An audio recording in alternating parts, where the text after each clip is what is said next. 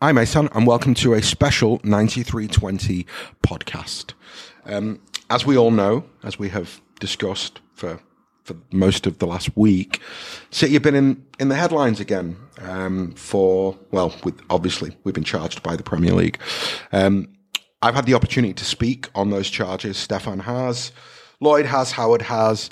What we're going to do over the next week or so is just do a few pods with some of the other contributors just to try and get an idea from everybody about where they find themselves. And I'm going to start this morning with Mr. Steve Tudor. Good morning, Steve. Good morning. How are you, sir? I'm pretty good, as I was saying off air. A few technical difficulties that I had to deal with this morning, but other than that, I'm really good. You know what? I feel we do something really good with 9320, and the reason that I say that is because in the last 24 hours, I've spent quite a bit of time setting up free accounts for people everywhere from Iran to India to Pakistan, and it's a reminder of the reach that we have, but it's also, more importantly, it's a reminder of the unifying nature of football.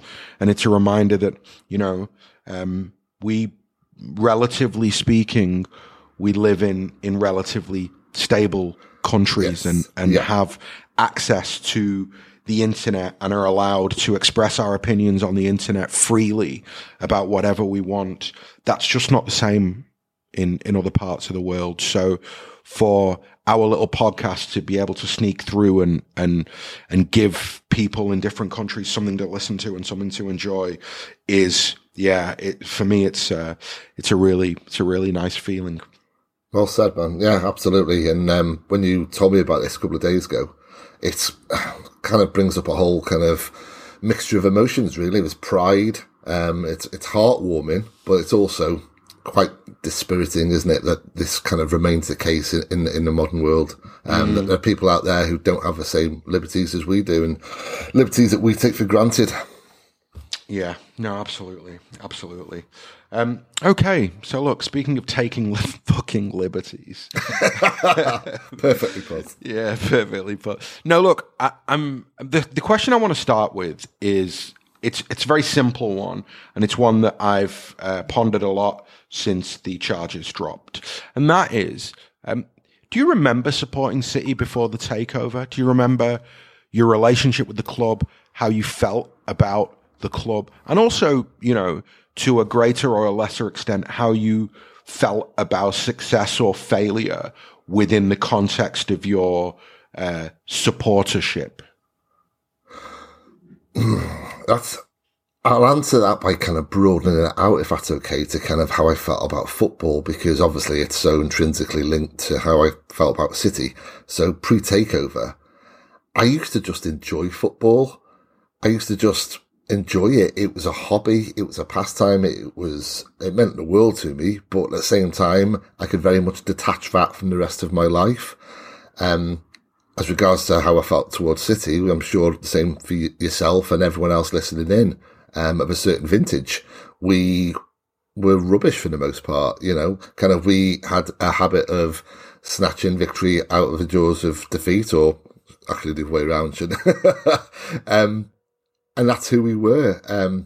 Going further back, we were a punchline, a national punchline for a good 5-6 years. That kind of brings about a mentality of self-deprecation, certainly, and the ability just to laugh at ourselves, and the ability to view football for what it should be, really, which is a laugh, an enjoyable thing, enjoying the moments when they come. And those moments, compared to now, are, a 1-0 home victory, in the 89th minute over Oxford United or something like that. Why bring up Oxford? That's like one of my worst City supporting memories, is going to see Oxford United at Main Road, and you bring that game up, Steve. We won 2-1 against Oxford. I don't know what year, but it was, I think it was a Stevie Redmond, last minute winner. Lad, when I went, we lost. It rained all day. It was horrendous. Yeah. I found myself drinking shots of tequila in a pub around Main Road, and then staggering up Oxford Road to another bar. And I can't even remember who I was with, but just asking whoever I was with, why are we doing this? What is somebody explain the point in in this whole escapade because I've just watched City lose to Oxford. It's pissing it down. I'm piss wet through. It's just, this is meant to be fun. Sorry. Weather definitely plays a part because I think mine was Oldham, Nadir, and it was raining as well. And I got the coach and just said to my brother, why do we do this every week? What are we doing? So of course we've gone through some really tough times as fans. We have the stripes and the badges to prove it and the scars to prove it. So when the takeover occurred, it was winning the lotto. It was having your life just turned upside down and very much for the better. And it was something to be celebrated and disbelieved because of how wonderful it was. And of course then what transpired after that and the players that we brought in and the success we enjoyed. But prior to the takeover, despite it being a lot worse as regards to the quality of football, the amount of times we've won football matches, it was better in a lot of ways as well because we were just allowed to enjoy it. And it's interesting I used the word allowed there without even putting any thought to it. Just instinctively said the word allowed as if, because that's how it feels now, that we're not allowed to enjoy it. And that's why it really gets under my skin, the whole thing, because I won't swear in this pod, but I'll just swear now. So if you've got any kids, put your hands over their ears. Who the fuck are they to tell us what we can and can't enjoy? And by they, I predominantly mean the media, but I also mean UEFA and I mean the Premier League.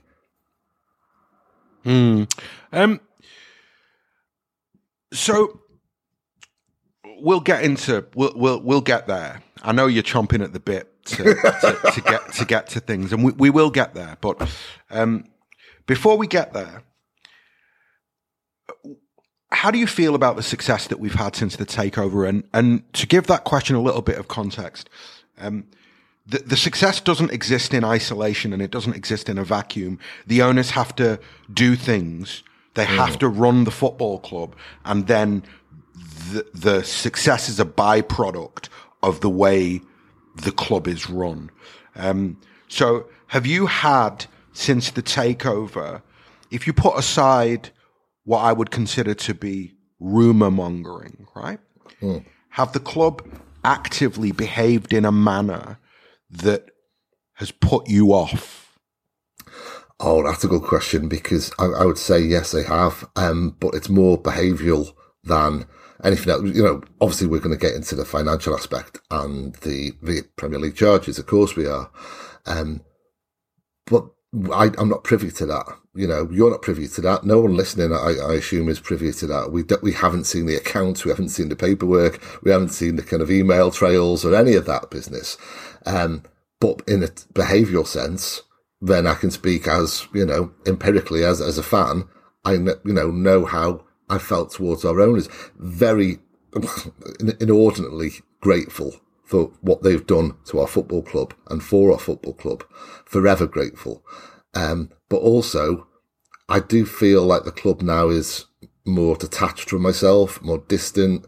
And then when I got into the line of work that I do, there was a good 5 years where, and I know it wasn't, of course I wasn't, but it felt sometimes like I was one of the only ones out there defending Manchester City in print. I would write article after article defending the club, and I would get mocked for it by kind of journalists and you know, and rival fans and all the rest of it. And it was all kind of, you know, those pathetic Twitter wars that were around.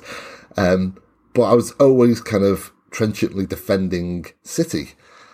And I wouldn't expect anything from the club, but they were just this other, you know, they were just this kind of, I don't know, closed off edifice that I only really encountered on match days. I never had any communication with the club, and the club don't have any communication with fan-led media. Indeed, the only kind of communications they have as regards to the media are with individuals who do nothing but slag off the club. So in that regard, I felt they've been a bit distant, a bit aloof. So when all this has transpired, and this has all kind of come out in a wash about how aloof, I'm not saying the owners, I'm saying that basically the people, you could say at the top 4 or 5 levels at Manchester City, that they are aloof, I think. They do give off that vibe. And if they want to be so towards the Premier League, that's their business. Good on them. Yeah, fine. But it does feel like they're like that towards fan media and fans in general, I think. So, understand that.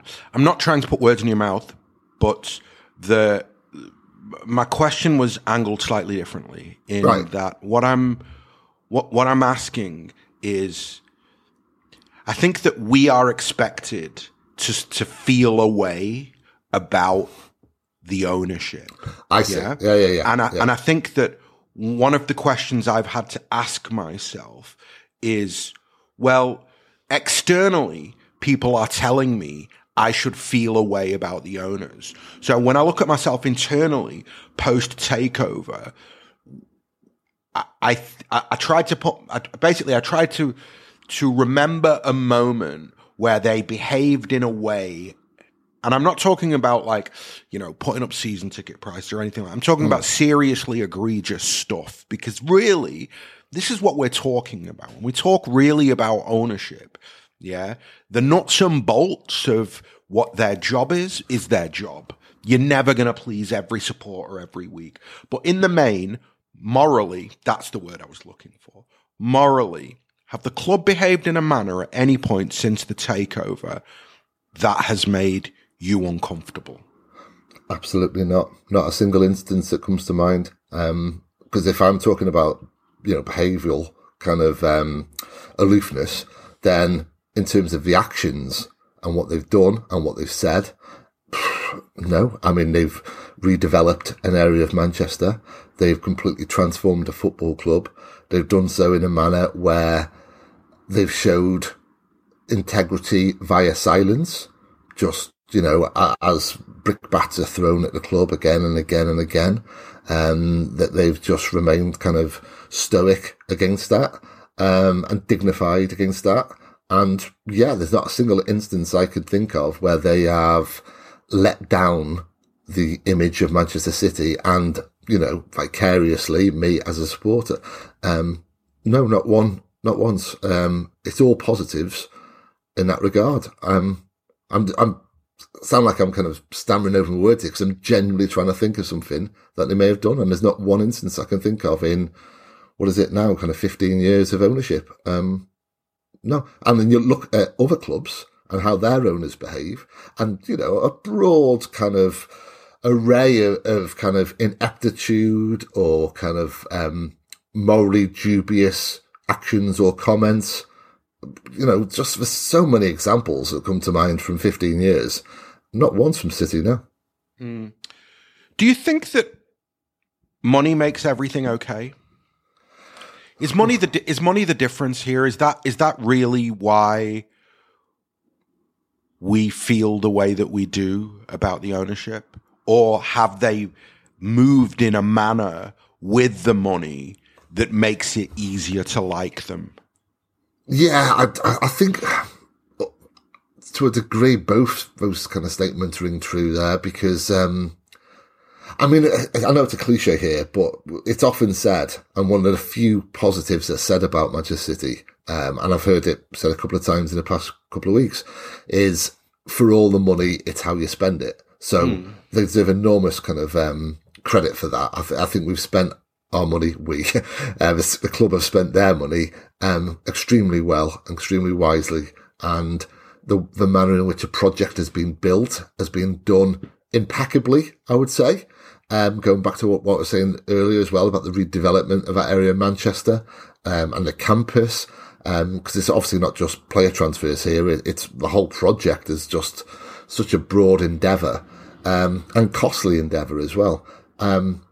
So money, without money, that's a really interesting thought. And I'm not going to answer it. I'm just going to basically put it out there to everyone listening. How would you feel if the same owners, the same strategies put in place, but on a very, very kind of, mediocre budget?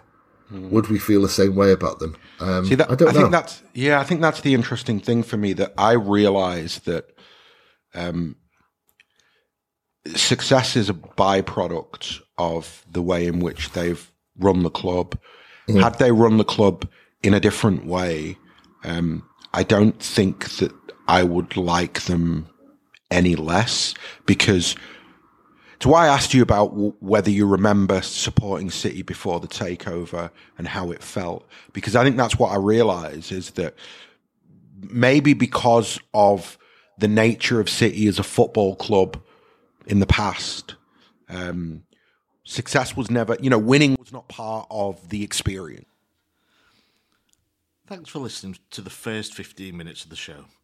To listen to the full podcast and all our contents, including reviews, previews, analysis, quizzes and much more, go to 9320.com to sign up now, or simply click the link in the description. So what are you waiting for? Go to 9320.com now for the best, most passionate, impartial coverage of Manchester City and beyond.